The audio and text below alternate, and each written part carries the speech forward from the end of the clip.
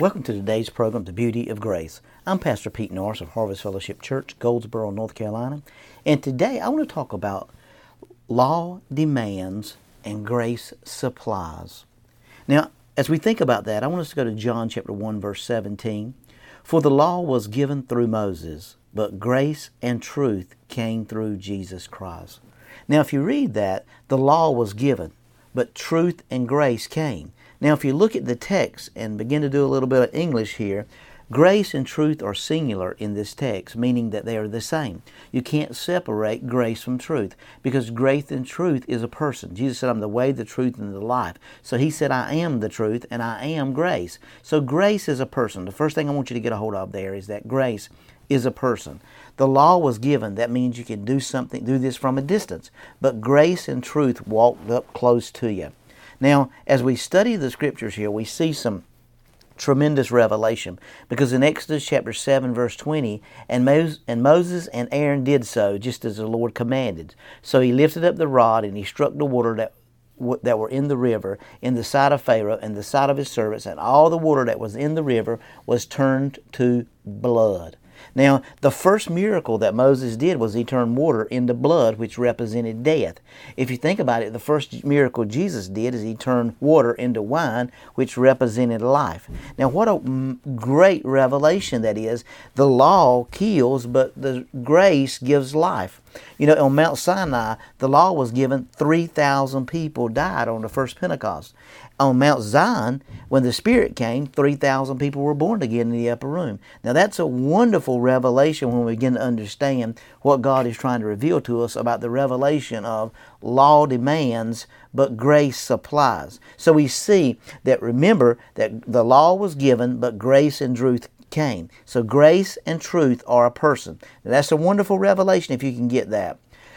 The law will keep us in debt to our conscience. When we owe somebody, we will ignore them if we can't pay the debt. God gave the law for man to see that he needed a Savior and to see his sin. Now that's the powerful thing about the law. Now the law is perfect in its being, but the law is perfect, but man can't keep the law. And that's the sad thing, because in 1 Corinthians 15:56, the sting of death is sin, and the strength of sin is in the law. Paul said, I would not even have known there was covenant if I hadn't have read it in the law. So when we understand that, the mirror is not a liar. It always reflects the truth. The law is a liar, doesn't reflect the real you. The law will always show you your sin, but you can never do anything about it. Grace removes your sin and reflects you God has made you to be. So the law demands and grace supplies. So when we think about that today, I want you to really sit and really ponder on that just a minute. As you try to keep a bunch of rules, you try to keep a bunch of regulations, you try to do this that the church says do this.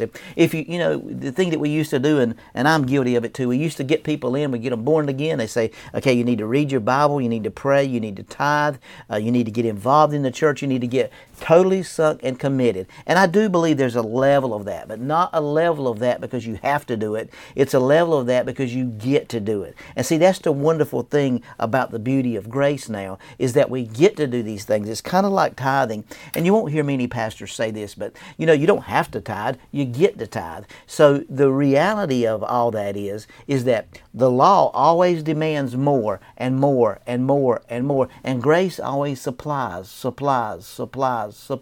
So when you feel inconscious or sin conscious, grace supplies more grace. Grace supplies more grace. The law just keeps you buried. It's amazing. You know, you could pray an hour and you get around somebody and they've prayed 3 hours before you realize that you fell into condemnation again. You get around somebody and they talk about, well, let me show you the revelation God showed me. And you haven't been reading the Bible, so immediately you fall into condemnation again. And so we're continuously in condemnation. But Romans 8:1 says there's no condemnation to those that are in Christ Jesus. Now, what a wonderful revelation to know that you and I have been redeemed from the law, and that we're no longer under the law. We're under God's marvelous grace. So God is continuously supplying grace after grace after grace after grace for all your failures, for all your shortcomings. So today, if you're dealing with things in your life, if you're dealing with shortcomings, or you've had this thing in your life that you've been trying to get over and over and over and you can't seem to, just begin to say, next time you fall or stumble, just look up and say, Lord, I thank you that I'm righteous because of the blood of Jesus. And don't fall into condemnation and guilt,